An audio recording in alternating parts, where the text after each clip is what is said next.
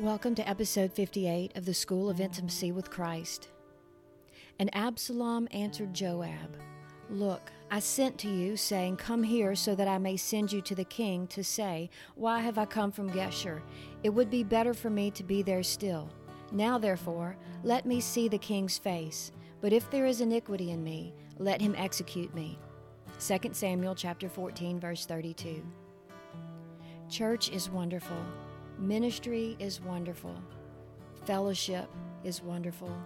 There are many things in the kingdom that are wonderful. But unless I encounter the King's face in all these things, then the kingdom becomes just another way to live. The life of the kingdom is the King. The glory of the kingdom is the King. And it is the inheritance of the sons to enjoy the benefit of his face.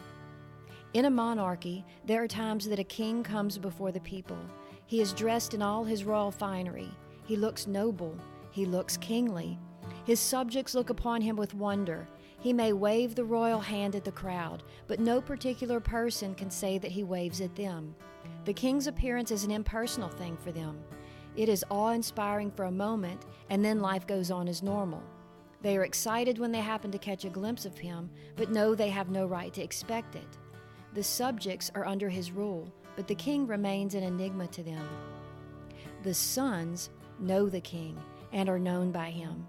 He knows them by name and every detail about them.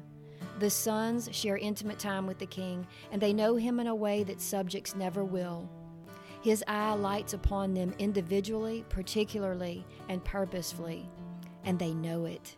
For those who are sons, the kingdom isn't a place, it's a person. It isn't merely an eternal future, it is a glorious now.